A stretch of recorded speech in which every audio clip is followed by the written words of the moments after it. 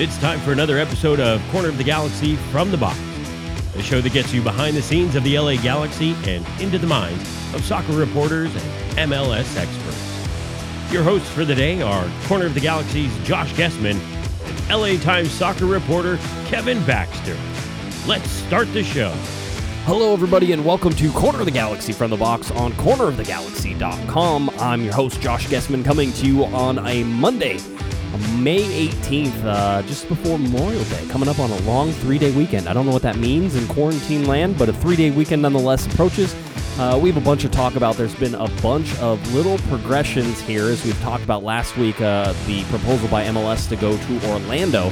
We're going to touch more on that, but we also had some news from the governor. In fact, reversing of course by the governor of California and some other governors around the United States regarding pro sports. And then the LA Galaxy continued their individual training today, maybe the first time they published it. We're going to talk just a little bit about that, and then everything sort of leading to the MLS Players Union responding basically to the proposal for Major League Soccer about 26 teams going to Orlando, and some pay cuts and a whole bunch of other stuff that we want to dive into. To help me do all that, the panda himself, Mr. Kevin Baxter. Kev, how's it going, buddy? When are we going to have games? Well, I mean, real games, not the video game, not FIFA. Real honest, like guys bump into each other and studs up and VAR and all that good stuff that we love so much. It feels closer now than it has ever been here in the United States, and I will tell you that I don't know about you, but I watched some Bundesliga this weekend. There was live sports on, and I was watching it. That also meant, by the way, Kevin, I watched about 20 minutes of NASCAR as well. So, I mean, really at this point, my bar for live sports is pretty low. I've never been a huge NASCAR fan. Watched it over the years, here and there. Probably more like Formula One guy whenever it comes to racing, that type of thing. But yeah, we're starved for live sports. I don't know what to tell you. That's really the only answer. Well, no, I mean NASCAR coming back was great because it reminded me of the 405 during rush hour, and it felt good to see traffic again. It's been so long since there's been traffic, but it does feel like the game's getting back. The Bundesliga games were odd. And that you could hear the players talking to each other, and the echo in the stadium was really noticeable. I was told by somebody who used to do NFL games for a major network that the best thing for the NFL, now he was talking about the NFL, but I think it works for the Bundesliga. The best thing to do is to use tight shots whenever possible. Now, if a guy, boots the ball 40 yards down the field, you got to pan back, but use tight shots as much as possible. And I don't think anybody would object to some canned crowd noise, as long as it's not totally over the top, like someone yelling, "Hey, Klaus, kick the ball here." As long as it's not like that, if it's just kind of a buzz. Right. And you've heard that before. A lot of games from South America do that. It almost sounds like a kind of a vuvuzela sound. And that's all piped in. It's not sound from the stadium. Generally, when someone's doing the stuff from their home office or from a studio somewhere, they use that piped-in music.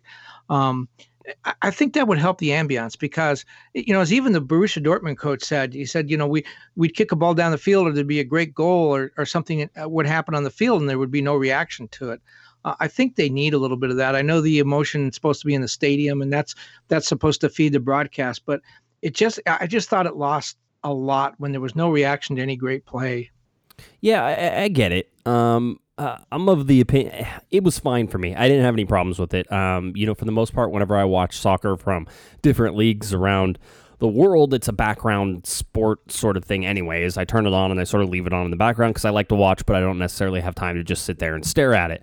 Luckily for me, Jake got up early because he always gets up early.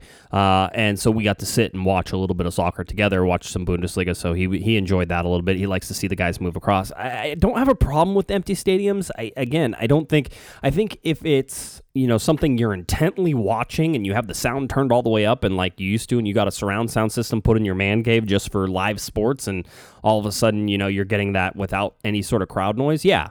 I think that can sort of be a little off-putting, but I'll be honest, this is one of those beggars can't be choosers things. I'm fine with it. Whatever live sports you want to put on TV right now, I'm pretty much in.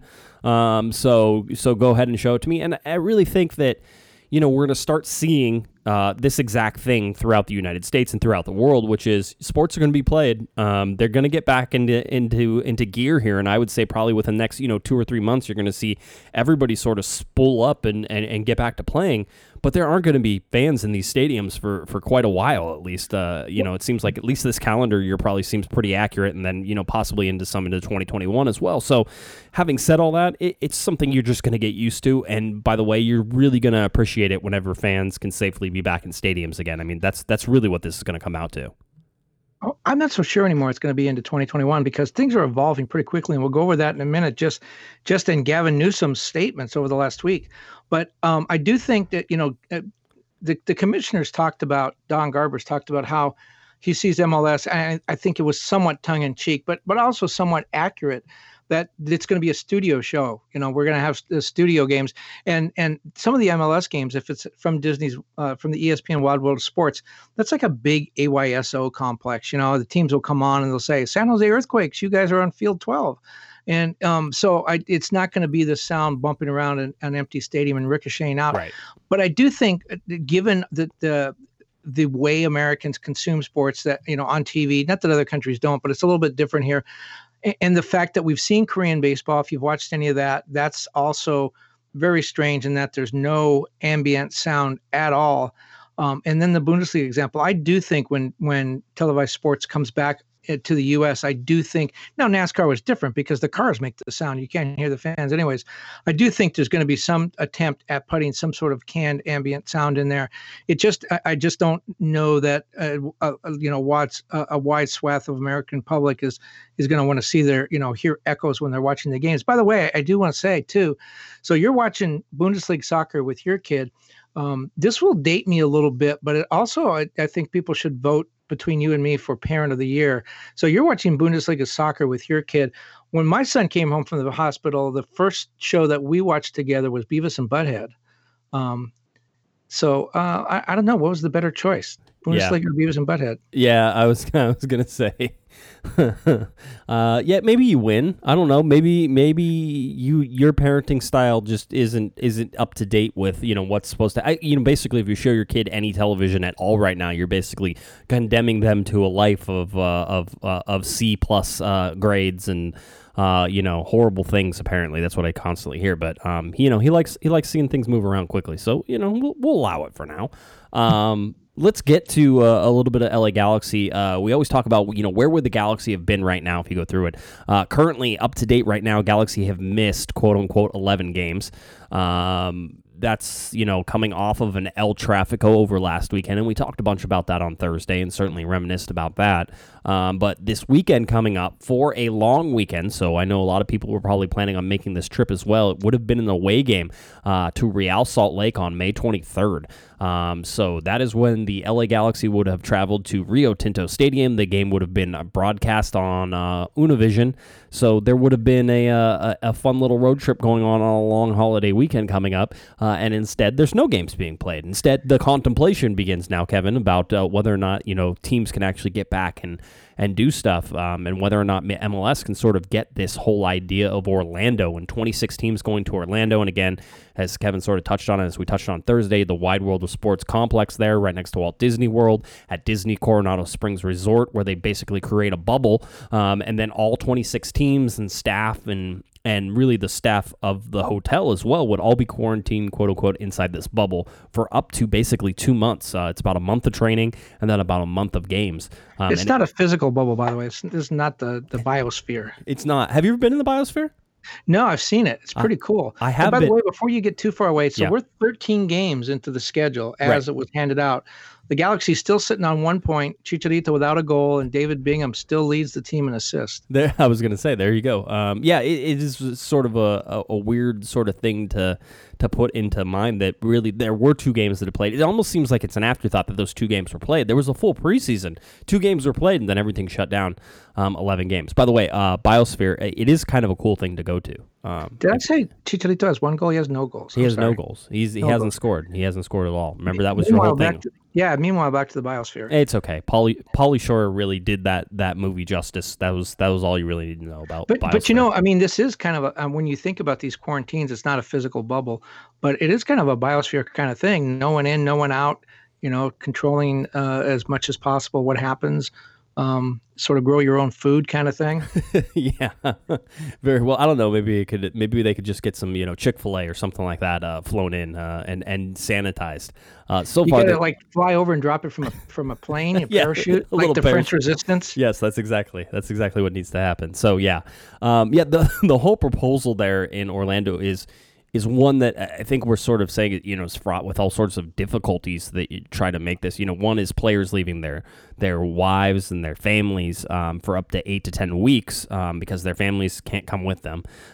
So that's one of those huge hurdles. The testing requirements, basically they say that people are going to be tested every other day. I would imagine that means tests get run every day, and you have like an A group and a B group that constantly goes back and forth and back and forth.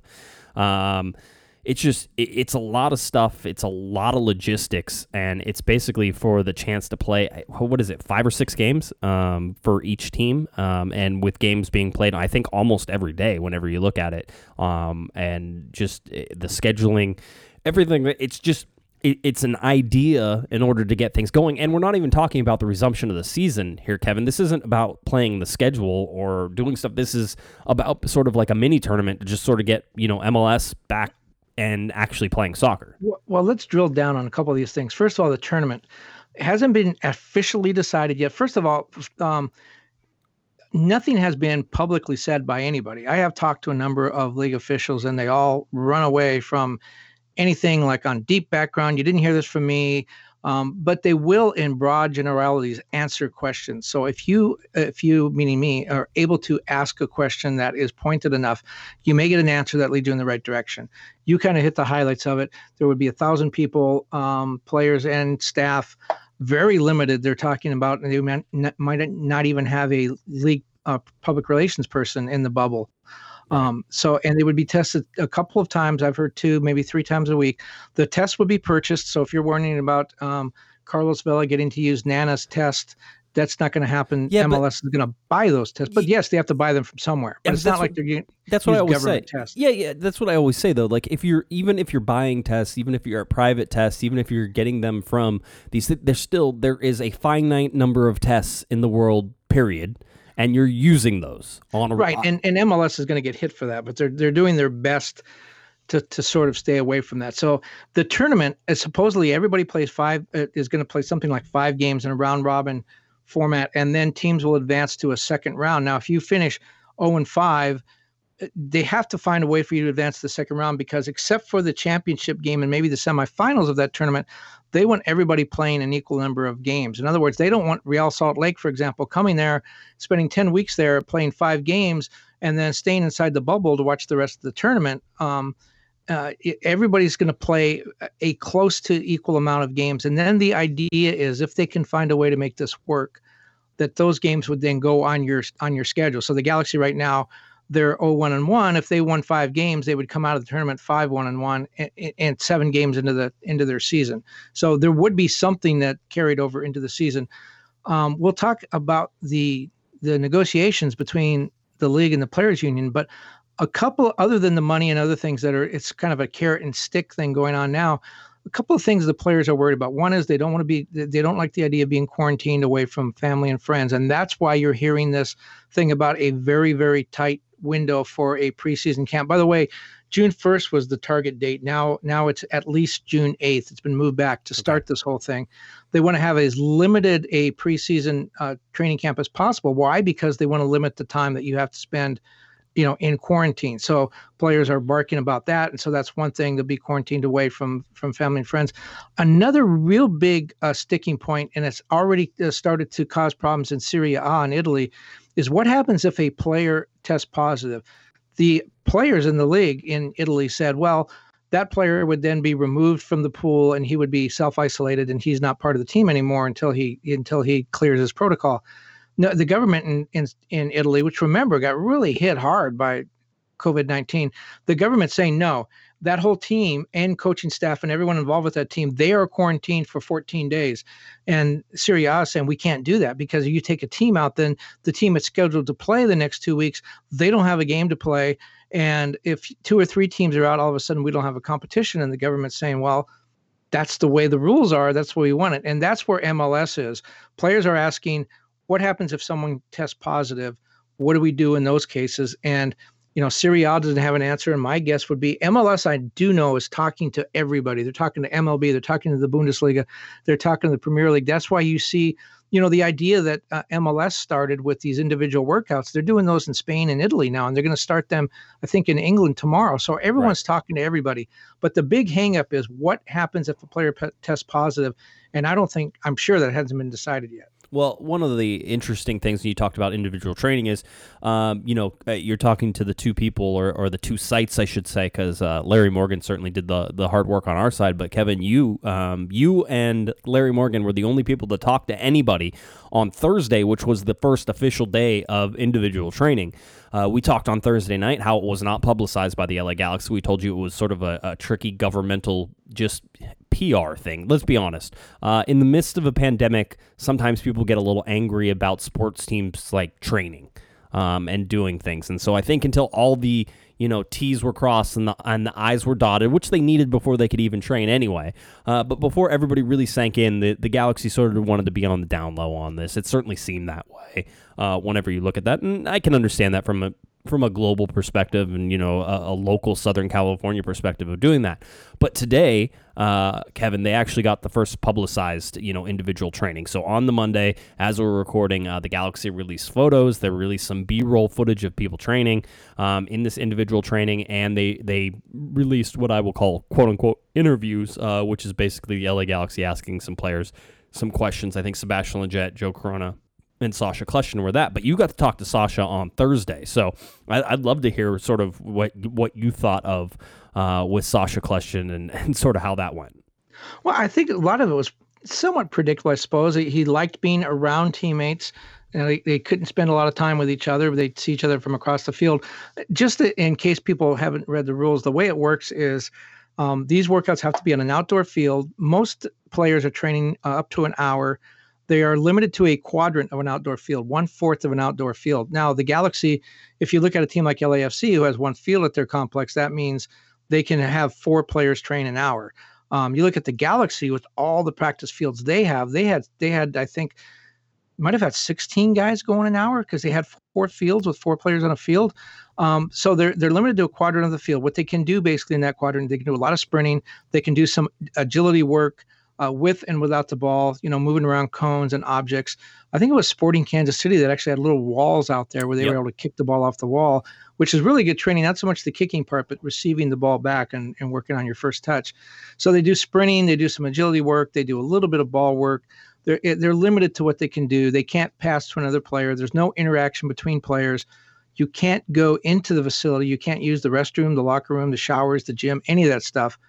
You need to wear a mask when you're not on the field, in the parking lot, everything else. So what Sacha said it was great to see the stadium, even though they saw Dignity Health Sports Park from the outside. It was great to see the stadium. It was great to be on the field with cleats, on a good field, a professionally maintained field, not the field down at the local park. Right. And it was just good to tease each other and to be around each other again.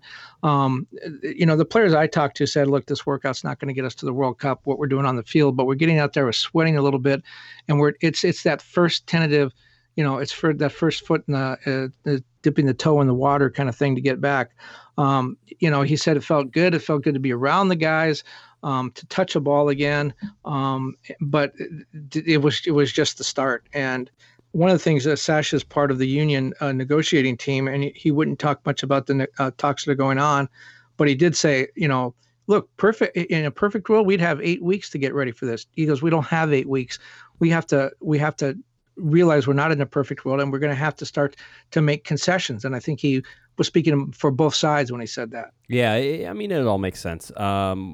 It's interesting to see with the photos released from the LA Galaxy, just sort of like, again, I think I've talked pretty freely and openly about my weight gain during this quarantine. My weight is directly proportional to the distance between me and my refrigerator.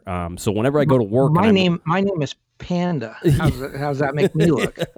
I was going to say, it's like the more I go to work and the further away from the refrigerator I am, usually the better I am. Also, the fact that my gym's but is closed. I haven't rode since quarantine basically shut it down, and probably a couple weeks before, because I already knew it was sort of heading in that direction.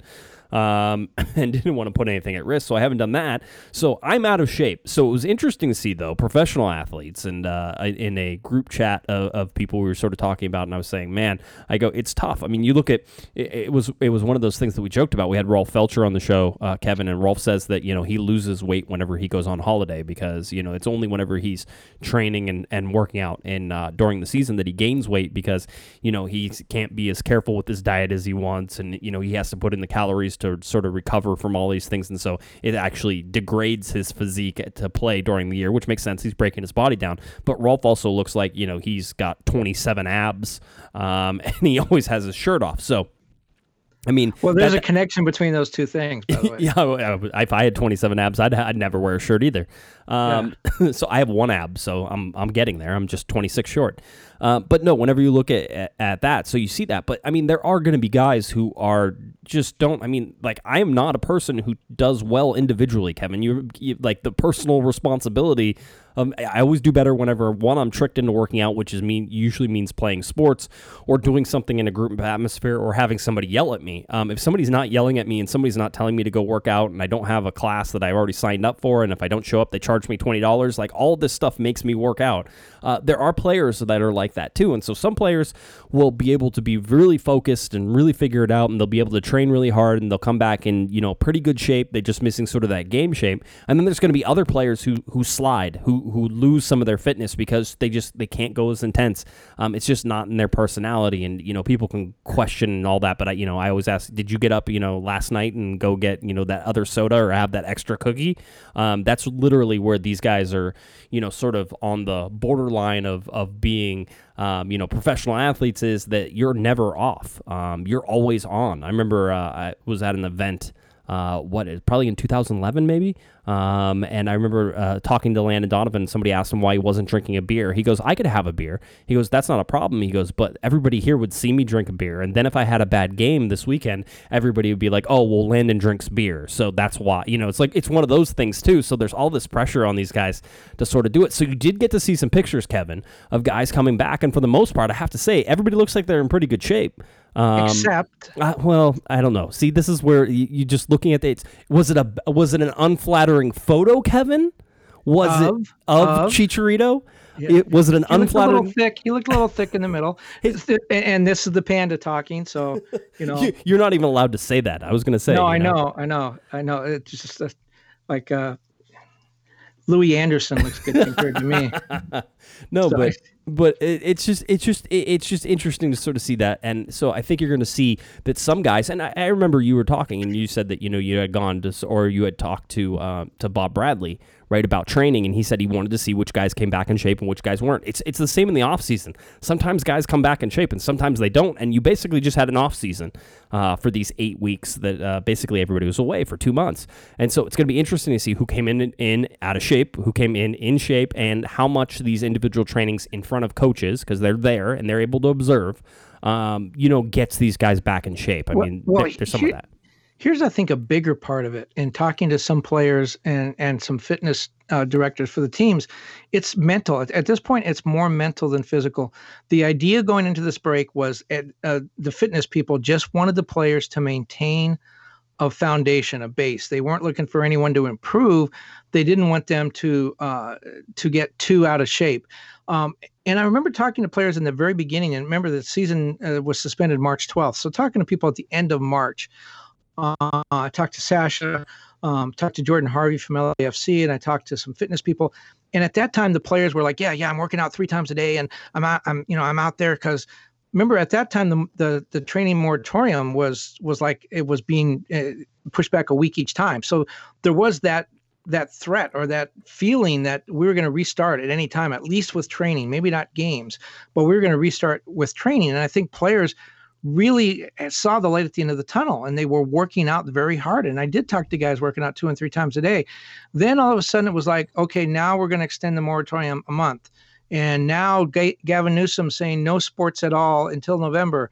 And now, all the leagues around the world are suspended. And then last month in April, France says no more soccer this year, or this season. I think at that point, a lot of players were like, turning the alarm off and rolling over and going back to bed.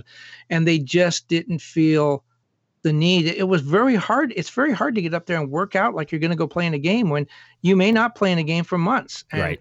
I think it tested a lot of guys mentally, and I'm not saying any of them were weak. I just think it's very hard to do that without a goal. And you saw some guys who have families, and Chicharito has a young kid now, and you know how that is. And his so his wife's pregnant as well. So I mean, they're dealing with it. Listen, I gained like 25 pounds. I get it 100%. So it's not a criticism, but these guys, it is about coming back and being in shape. Well, and now comes the test, because now there is a target in front. And, these guys they're not like boxers. They can't shed 10 pounds overnight. But I do think most of these guys are young enough and are, they play soccer year round. They never really get too far out of shape. I would expect anyone who is out of shape, and again, it could be a very bad picture of Chicharito. He could be totally cut. He just wasn't Rolf and didn't take his shirt off. The guys that maybe did come back and were a little winded after their first workout or two, I think they're going to get it back pretty quickly, a couple of weeks at most, and they probably have that. And the other thing is now the guys that they're doing 1 hour a week at Dignity, or 1 hour a day at Dignity Health Sports Park, I bet you those guys who feel like they need the extra workout, they're back to doing 2 or 3 times a day. By now, everybody has their weight equipment. Everyone has their stationary bike. Everybody has the things they may not have had at the beginning. So there are no excuses at this point. And I think these guys are smart enough to realize, hey, I was out at the training facility today and Rolf looked great and Pavone looked great and I didn't look so great. I got to catch up. And I don't think it'll be a problem by the time they get to Orlando. No, it seems like if anybody goes to Orlando, it certainly seems that it's heading in that direction. Let's go to Disney World. That's why not? Why not? No, I heard there are a bunch of people who are never going to Disneyland again because Disneyland or Disney World because they're going to make more a mess. So, that's good times. Anyway, let's go to a little California news now. We've been talking about. Wait a minute. Yeah. Before we get away from Orlando, yes. We're going to go back to this. So let me just bring everybody up to date to what we know at 7:43 on Monday night is that negotiations are still ongoing about the Orlando plan, which we talked about. So where are the negotiations? Well, MLS, the league, Don Garber, the commissioner, they wanted the players to take a pay cut. They were talking about 50% across the board. And, right. And what they were talking about with that was the payroll, the entire league payroll is somewhere, according to ESPN, FC and Jeff Carlisle, the payroll is somewhere around $310 million. Right. And MLS wanted to get that down to $150 million. They're losing money hand over fist. Don Garber already took a 25% pay cut. He did that last month. So they want to get that down to about $150 million. And they went to the players' union last week with a proposal to do that. The players' union came back this weekend with a proposal saying, no, $150 million is too much. It's a bridge too far. They're offering about $103 million in pay cuts. So they're offering to cut the salaries about a third, but only giving MLS about 2/3 of what it wants. They're also the owners are talking about not ratifying the collective bargaining agreement, which was agreed to in January, and just continuing to play under the old one. That hurts the players in some different ways as far as free agency and some other things. That may not be the showstopper the salary is. The point I'm trying to make is there's negotiations going on, and now we have parameters. Before it was all nebulous. Now we know the owners are at 150, the players are at 100 million as far as the pay cut. So there's some room to negotiate. So they're talking about the financial terms. That's both the carrot and the stick. MLS is saying, we will give you some relief on salary if you come to Orlando. And so when the players are talking about, well, what happens if a player tests positive? How can we have to be in quarantine for all this time? I think MLS is responding by saying, look, you want the money, you gotta come. If you don't come, you're not going to get the money, and maybe we have to cut salaries even further. So the point is, the reason I think that maybe things are moving a little closer to Orlando, where I didn't feel this way last week, is because now there are numbers on the table and the two sides are beginning to come closer and closer. And as Sasha said, everybody needs to compromise a little bit. I think that the possibility is there. My understanding is still a substantial number of players are opposed to the Orlando idea because they don't like the quarantine and they don't feel that they're going to be safe. But I think that number is dwindling. I think maybe it's gone from half to maybe now 40% of the players are in disagreement. So You're starting to see some movement. Yeah, it has to sort of wiggle in those directions. I mean, talking to some players and just sort of getting where their minds are at, it was split pretty down the middle. But, understanding that the players understand that, by going to Orlando, does that mean that the CBA will continue? And by the way, I think the players are perfectly fine right now in terms of this season operating under the 2020 CBA and just having the 2021 CBA be the first year of the new CBA whenever it's ratified and all that. I mean, the players haven't ratified it and the owners haven't ratified it, mostly because the details haven't been figured out, Kevin. It was sort of you reach a general understanding in terms of these are the main points, this is all the stuff, and we have to sort of iron out the details in the spirit of those points, and that takes time. So no ratification has happened. So technically the CBA hasn't been, ratified or put in place. So moving it to 2021, and the players are like, yeah, we can do that. And this was some of the stuff that sort of came out, last week, which was, yeah, we can move it. But what we want to do is we want to move 2020 to 2021 and 2021 to 2022. And basically we want to end it in 2024. Whenever, it would have come up anyway. So it would only be a 4-year CBA. And now what you're seeing is, obviously the owner's pressing back and saying, no, why don't we just extend it to 2025 and just have the 5-year CBA as it goes? And again, these seem like small things, but there's some real financial implications to those things. Yeah, and that has got to be seen as a concession on the players' part. To allow MLS to move that back because they're costing themselves money. I mean, there's whole things with the salary cap going up and all those kind of things. Mm-hmm. So if the players give in on that, then the owners have to give in somewhere else. Another thing too that I don't hear a lot about, but it would make a lot of sense to me if the owners started to press this a little bit more as part of the stick side of the negotiations is there are guys in the league like Jordan Harvey for LAFC is 36, Sasha's 33, a lot of guys at the end of their careers. If they don't play this year, that could be it. That right. Those guys could never be on a field again. Is this the way they want to go out? Absolutely not. Would they want to go out in a tournament at Disney World? Probably not, but it's better than nothing, right? I mean, right. At least they have a uniform on to take off after that last game. So the idea of that they're losing what could be their last season, that's on the back end. On the front end, you have guys like Pavone in the prime of his career playing great at 26. You have, Diego Rossi or some of these younger players that are playing, Barco and people like that. They're playing so well as young players. They've played year round their whole life. Soccer is one thing that when you're used to other sports where there's a season and an off season and guys get in shape and out of shape and they have to have 2 weeks or 2 months rather of spring training just to learn to throw a ball again. You don't understand that in soccer you play year round. This is probably, I would guess, for 99% of the players in MLS, this is the longest they have gone in their lives without playing a game. And so a guy at 21 or 22 like a Rossi or a Blanc or a Barco, people like that, this is a really bad thing for them at this point in their career. They need to get out there and play. Now, they're not going to play a full season and their stats aren't going to look great, but they still have a chance to play in front of some European scouts and work on their game and get better. And, the rust that's gathering, maybe 3 months, it's going to take a year to shake that off. If it's 6 months, it's going to take 2 years to shake that off. So I would expect to start to see the owners, perhaps in closed sessions, start to talk about, look, you guys, we're 60-year-old oil refinery owners. We don't have to worry about this, but you guys do. You're right. Losing every month that you lose is going to hurt your career. Yeah, and there's, and that's where, like, you're talking about guys, like, at different places within their lives and different places doing different things. I was talking to one player who was actively seeking, a contract extension during this.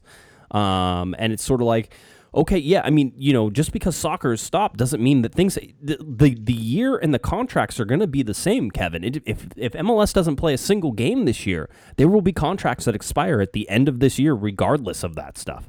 Yeah, they're tied to the calendar. They're not tied to number of games or seasons or anything. You're going to have players in Europe whose contracts theoretically will expire before their seasons resume. Yep, absolutely. Yeah, it's a really big sort of thing to wrap your head around. And so you're seeing some guys who are like, yeah, I want to get back out there, I want to play. And if that means that the CBA gets moved forward, if that means that things happen, then I want to make sure we want to try to get the owners to lock that stuff in. And then there's guys who are like, listen, I'd love to get back there and do it, but tell me about how this is feasible. Tell me how you can do it. It's safe. You have guys who are making millions of dollars too on the high end going, I don't need to play a game. right now, or you have guys who are making millions of dollars being like, yeah, this is what I do. I want to get back out there. I'm not worried. I feel like MLS is going to be safe. Well, the whole deal. So it's so mixed, and all of those reasons and everybody talking, they're all valid, Kevin. This isn't a thing where somebody's right or wrong. I can't tell a player what to feel or think, and quite honestly, the players who want to get back out and playing, I'm like, yeah, I get it. You want to get out there and play. This is what you do. This is your job, and this is what you want to do, and there's a whole bunch of reasons that you have for it.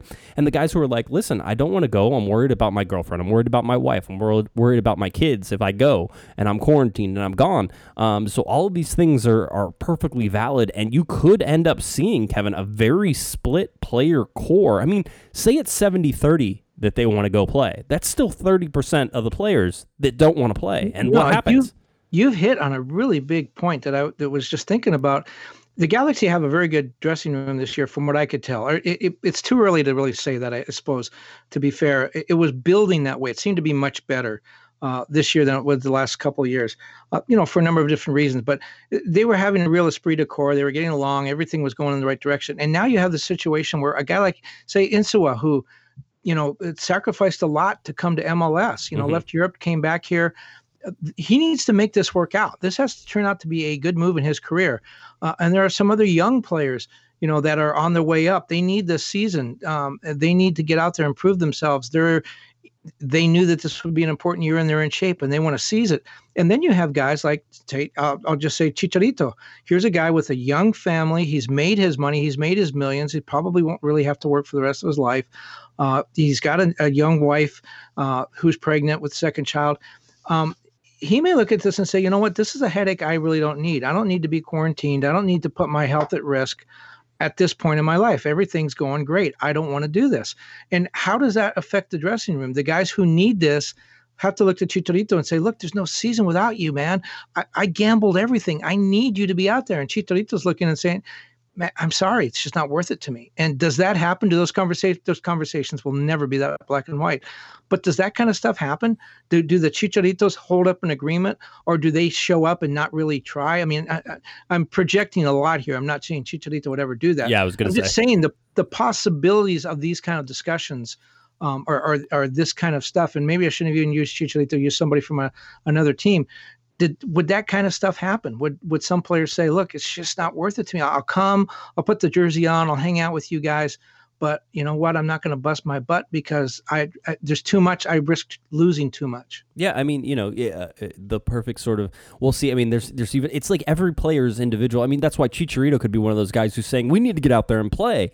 I came here to MLS to prove that I want to play, and I want to play. You're right. He may be an exact he may be the guy saying, you know what, and so I need you out here because I came from Spain and I need to prove this. You're right. It could be the other way around. My point is, I think there are going to be players divided over what yes. they're here trying to accomplish. Yeah, absolutely. I mean, and all this. I mean, you could even say, Sacha Kljestan. You said, well, this may be his last year, so maybe he's one of the guys who's really pushing, because it also could be that Sacha Kljestan is like, this is my last year.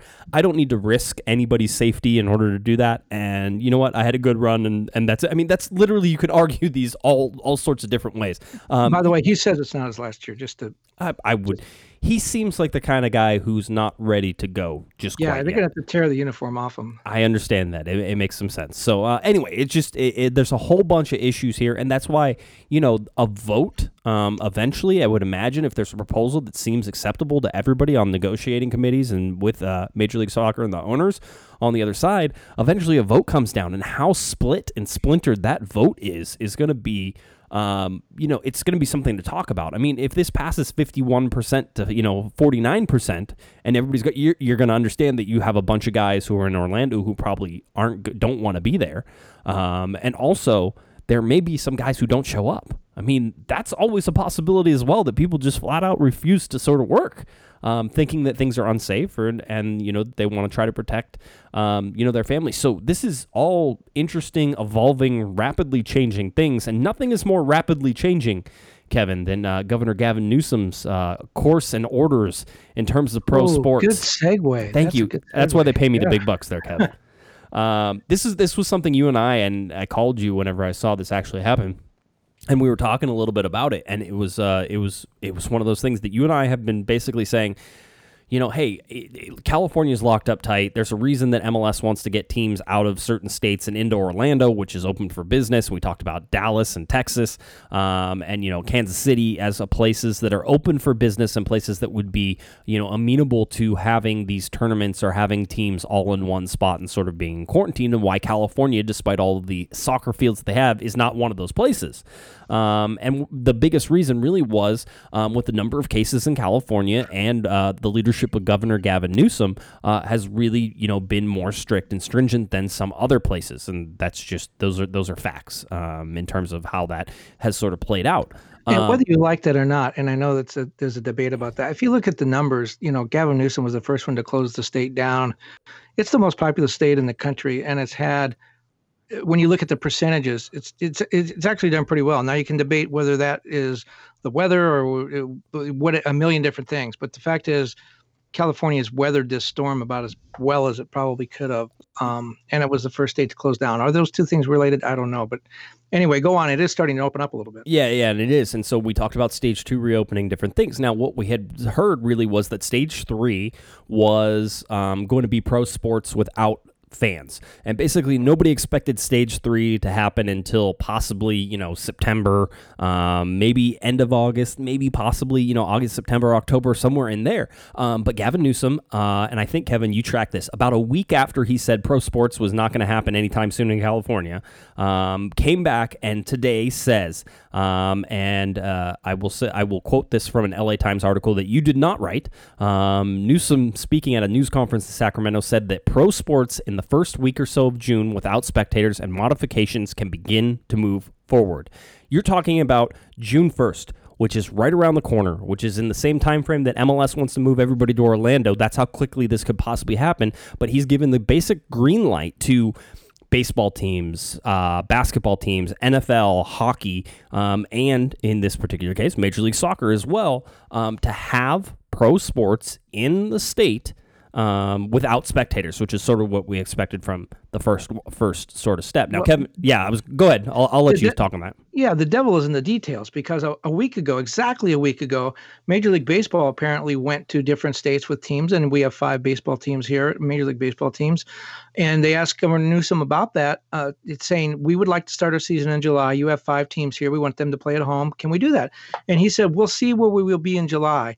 The public health commissioner, or actually, I guess the county board of supervisors guy in Santa Clara County, where the Earthquakes play. By the way, the Earthquakes, one of 7 teams, have not been cleared to begin individual workouts in the state of California. Right. The Santa Clara County commissioner said that he didn't see professional sports or sports of any kind, college football or anything, in stadiums until November, right, even in empty stadiums. Now that was a while ago. That was right. I mean, this is changing rapidly. But remember, when this started, it was 4 phases, right? We were going to stage 1, stage 2. Stage 1 wasn't supposed to happen unless we had 14 consecutive days of declining cases. We haven't even had, I don't think, a week of declining cases in California. There's always been one day where it kind of knocks things out, and we have to go back to the start. So a lot of these rules are being softened a little bit. I thought it was interesting that Texas Governor Mark Abbott came out minutes after Gavin Newsom said June 1st. He said May 31st in Texas, and Ron DeSantis in Florida has already said professional sports are welcome back. He's declared professional sports and athletes to be essential workers in Florida. So there is a little bit of a battle going on, and make no mistake, there's a lot of money and prestige involved if you can pull this off. But when you go back and look at what Gavin Newsom talked about, I believe he has talked about opening 53 of the 58 counties in California. The counties that probably, well, I don't know that he's named all of them, but the counties not on the initial list are the ones with the professional sports teams. Sacramento County, Oakland Alameda County, Santa Clara County, San Diego, LA. Those are the counties that were not on the list that I saw. Those were the professional sports teams. So yeah, Gavin Newsom can say, sure, sports can come back. In Modoc County and Lassen County, there's no one there. It's right. The same thing in New York. Governor Cuomo said he's opening up the state of New York, and one of the things he said today was another state where they said, yes, professional sports can come back.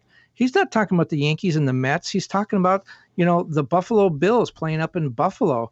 Right. And the 2 MLS teams in that market, the Red Bulls and New York City FC, they have not been. There's 7 teams that haven't been able to train. Those are 2 of them. So You can talk about opening these states to professional sports, but again, if you're talking about Lassen County, I don't think the 49ers are going to play there. Yeah, but here's the other flip side of that is Gavin Newsom knows very well what he's saying when he's saying it.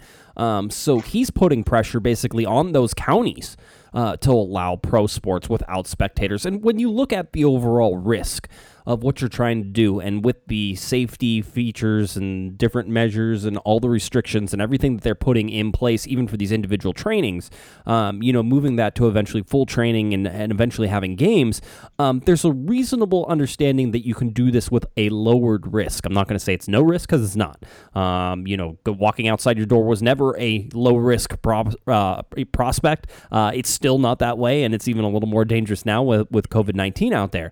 But the bottom line is that, pro sports without fans, and really the fans part was the big sort of multiplier on all of this. And, certainly out of Italy, you talked about, there was always the articles about a soccer team. I forget who was playing who, but there were 40,000 people at the stadium, and they called that a multiplier effect, which basically, got a whole people infected. Without the fans, this is a different sort of discussion than whenever you try to put fans back in stadiums. So having understood that and looking at that, I mean, Newsom knows that, the county of Los Angeles is going to get pressure now with all of their professional sports teams within the county of LA to open back up. So there had to have been some talk at some point with those counties and in coordination, because otherwise Newsom says something and then basically he's going to make the county people the bad guys. And he's sort of been fighting that particular battle recently with beach closures and everything else, and getting hammered by different cities and different counties throughout. So it wouldn't make sense to then make them the bad guys in this, although maybe that is the political advantage that you're looking at, and everything's politics whenever you're looking. But he knows what he's saying, Kevin. Well, yeah, and you're right. And what this does do is he can feel, he's seen the protest. There was one county where people just said, "Screw it, we're opening up." And then, what's he going to do? Send the National Guard in? That doesn't look really good. So the governor's aware that people are tired of that they have cabin fever, that they have this quarantine fatigue, and that they want to get beyond this. This is a little bit, he didn't give, that I saw, and you have the article in front of you, he didn't give any specific things of saying like, the Oakland Athletics will be able to open their season on June 15th, and then when they welcome the Boston Red Sox. He didn't say that. It was very vague.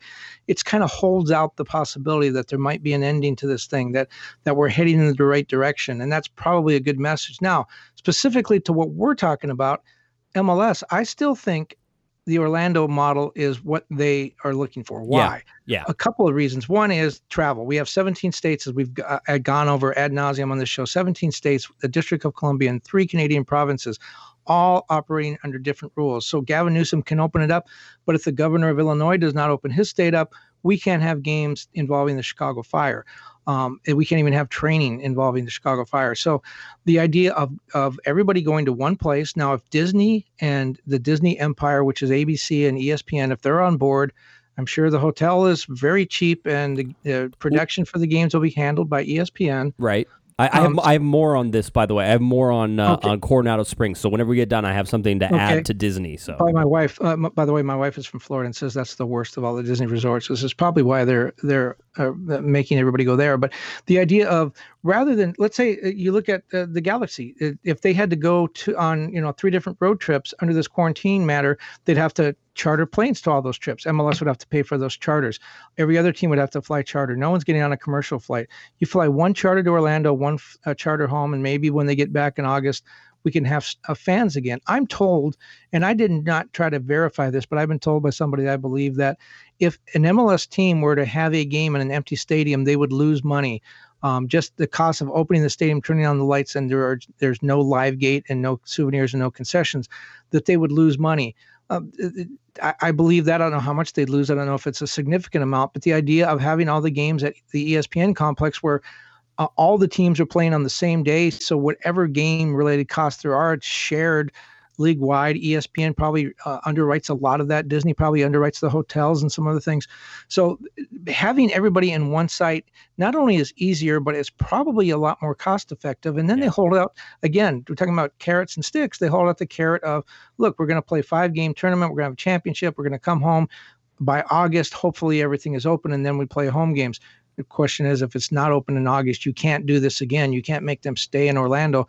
At that point, then probably the season is over. But, they're going to look at Gavin Newsom and say, last week he said no games until July. Now he's talking about June 1st. This is heading in a good direction for us. Let's go to Orlando. Let's get ready, and we'll come back in August and do this thing right. Yeah. So what do you know about the Coronado? I hear it's a terrible place. Well, the real stuff is, and being a, listen, I apparently have too much time on my hands. Being a Disney aficionado to some level and some degree, I am following what's going on with the theme parks and how that's going. Listen, Disney, basically, there's Downtown Disney in Anaheim, which is the shops and everything that leads up to Disneyland. And then there's, I think, it's Disney something Springs. Disney Springs, I think, is what it is at Walt Disney World, on a much different scale, at a different level, but it's basically shops and all sorts of stuff, and that is already starting to be opened back up. And there are plans for Walt Disney World to open back up as well. So you're talking... Yeah, they're taking reservations for July, starting with July 1st, all the Disney hotels, and they expect to open... The governor there is waiting for a proposal from the theme parks. They expect to open July 1st. It is. And so basically what that means, though, Kevin, is if you're planning on opening July 1st, and if you're having, games basically starting on July 1st, which is what the whole idea is that you train for a month basically in June, and then you'd play your 5 games plus the championships and whatever, the consolation games going on throughout July, which means that you're going to be there at a time when they're starting to increase the total number of people in that area as well. And so how strictly can you make this a bubble whenever there's going to be people around all the time? So it's starting to be not this, isolated great place all the time when you're inviting people from all over the world, basically, at least all over the United States, to come to, Disney World and be not that far away from these particular facilities. Yeah, and that's another thing too, is people are looking at Florida, and Ron DeSantis was one of the last governors to shut down parts of the state, one of the first to open them. He never did close the beaches, by the way. Yes, beaches were closed, but they were closed by the local jurisdiction, not by the governor. He's done a lot of sort of Mickey Mouse things with some of the numbers, with testing and all that. But even with all that, Florida is 9th in the country in total number of positive tests, and I think they're 11th in total number of deaths. And in some counties, especially in the southern part of the state, those numbers are going up right now. They're not going down. So there is that fear that and remember, there's a two-week incubation with this coronavirus. So you could look at the numbers right now and say, yeah, that's pretty good. That's for a state that big. That's not that bad. When the teams actually land in Florida, it could be a totally different picture. And as you said, with people coming into Disney World, people that go to Disney World do not come from Sarasota and Jacksonville. They come from Atlanta and Seattle and Taiwan. And you're going to have all these people coming through the airport that the teams would be using. And it could be a mess. It's probably, if you had to pick a place, it's probably pretty good place to pick because of a lot of different reasons. You mentioned the other day you thought perhaps the virus doesn't do as well in warm climates. Well, Brazil is one of the top 5 countries in the world in terms of cases, and they've 116 nurses I read today have died in Brazil. It's pretty hot in Brazil. It can be. I don't think COVID. Manaus has had a big problem. Manaus is right on the edge of the Amazon. I've actually been there, and it's hot. You can't just look at that and say, well, Florida's a good place because of the heat. All things considered, you get a resort, you can be quarantined there, you got the fields, the weather is going to be pretty good probably, although it's supposed to be the worst hurricane season in a long time, and that starts June 1st as well. There was already, I think did they get the named storm? There was almost a named storm off of the coast of North Carolina that possibly could have been the first hurricane. I don't know if it made it today or not. It was towards the Outer Banks of North Carolina. I was weather, I watch stuff. So, but yeah, they're expecting a busy hurricane season. That'd be fun. Nothing is going to be perfect. There is no there is no such thing as perfection. All you can do is sort of lower the risk. And I see what they're doing with the Disney thing. I'm not a big Ron DeSantis fan, as you probably noticed, but he's the governor of that state, and that state looks to be the best place to go right now. If you're going to do this, it seems to be a pretty good plan. I don't know. I'm starting to soften my opposition to this thing. It is, well, there's something, and I think Sophie and I talked about this on Thursday. There is this hope that we're putting into it, and, I would certainly say that I'm biased in this way, that I want to see soccer played, and I would like to see MLS soccer played, and I'd like to see Galaxy soccer played, so that way I have something to talk about. And it's obviously something that I enjoy because, I do this out of the goodness of my heart. You have a heart? Sometimes, every once in a while. Mostly just on the weekends. During the week, not so much. But yeah, I want to see it happen. And so am I projecting that hope, on this possibility of Orlando? Or is this really just a really bad idea of putting all these people in high density, close together, sort of area, and then you're asking for a disaster to happen? I don't know what the answer is. I certainly can argue it both ways, and I have been arguing it both ways, and I understand where the owners are coming from. I understand where the players are coming from. I can. Everybody's view right now in my world is valid whenever it comes to what they're trying to do to get things back up and running or not. And so it's a difficult thing to parse out and say that, I think you almost have to put yourself in their shoes. Kevin, are you going to go to Florida if MLS kicks this off? I'm told I'm going to Florida, and here's the deal. I've actually had some conversations with the league official about this. And remember, no one's talking like this is happening, so it was all like one of those, if this were to happen. And what I told them, he said that there were a possibility of journalists coming, and he asked me what I thought about whether the journalists should be in the bubble or out of the bubble. And the way it would work is if you're in the bubble, then you're subject to all the rules and testing, and you can't go out and you can't do anything. So you're quarantined. You can't be around your family, which in my case is a good news for my family. But you can't be around the family and all that. Or you can have the freedom to go and do whatever you want. And then when you come to the games, you sort of have to stay in a little quarantined area, and you have to do interviews through plexiglass or something. I told him I wanted to be in the quarantine. And the reason I said that is, one is I want to know what it's like to be in there. I want to experience that. I want to have, the experience of that cabin fever. So I know what the players are going through. So I wanted to sort of be in there and be part of that Stockholm syndrome thing that you would get with the players, like you're all hostages together. The other part of it is too, I think we talked about this last week. Could you imagine if I'm outside the bubble and I go and do an interview with Chicharito or somebody, Pavone, and they get sick, and maybe it's not my fault and you can't prove it's my fault, but everyone's going to think it's my fault. Right. I would have to stay in Orlando probably. You wouldn't be allowed back. No, all interesting stuff. So we'll sort of leave it there. You have anything else you want to sort of close on? Because it seems like we've talked in circles. No, I was really opposed to this idea at first. I thought, like the players, I thought there were way too many questions and way too many dangers. And the big question they really have to answer to everyone's satisfaction, and that'll be impossible because no one's ever going to agree on this. What happens if a player tests positive? What do they do at that point? I do think that this may be the best option I've seen so far. Perhaps splitting this, if they went, say, Kansas City for the West and Orlando for the East, now you have half as many players. Does that lessen the risk because you're in two different places and all the players aren't together? Or does that increase the risk because now you're in two different population centers where the virus is moving at different rates? So, but then also, if an Orlando player gets sick, he's in Orlando and you don't have to shut down the whole league. You only have to shut down the teams that are there. There's a lot of things to talk about, but I think what I'm hearing from the players is they want to know the rules. What's being done to protect them, A, and B, if that fails, if someone tests positive, as we're seeing play out in Italy right now, what are the rules? The Italian government says the whole team's quarantined. Serie A says, no, just one guy. But I am starting to warm up to this idea. I do think that this is the best way to get started. And, you see the NBA is trying to do the same thing. They're even talking about Disney World as well. Right. Major League Baseball is getting really close to restarting their season. Could be in two different places, Arizona and Florida.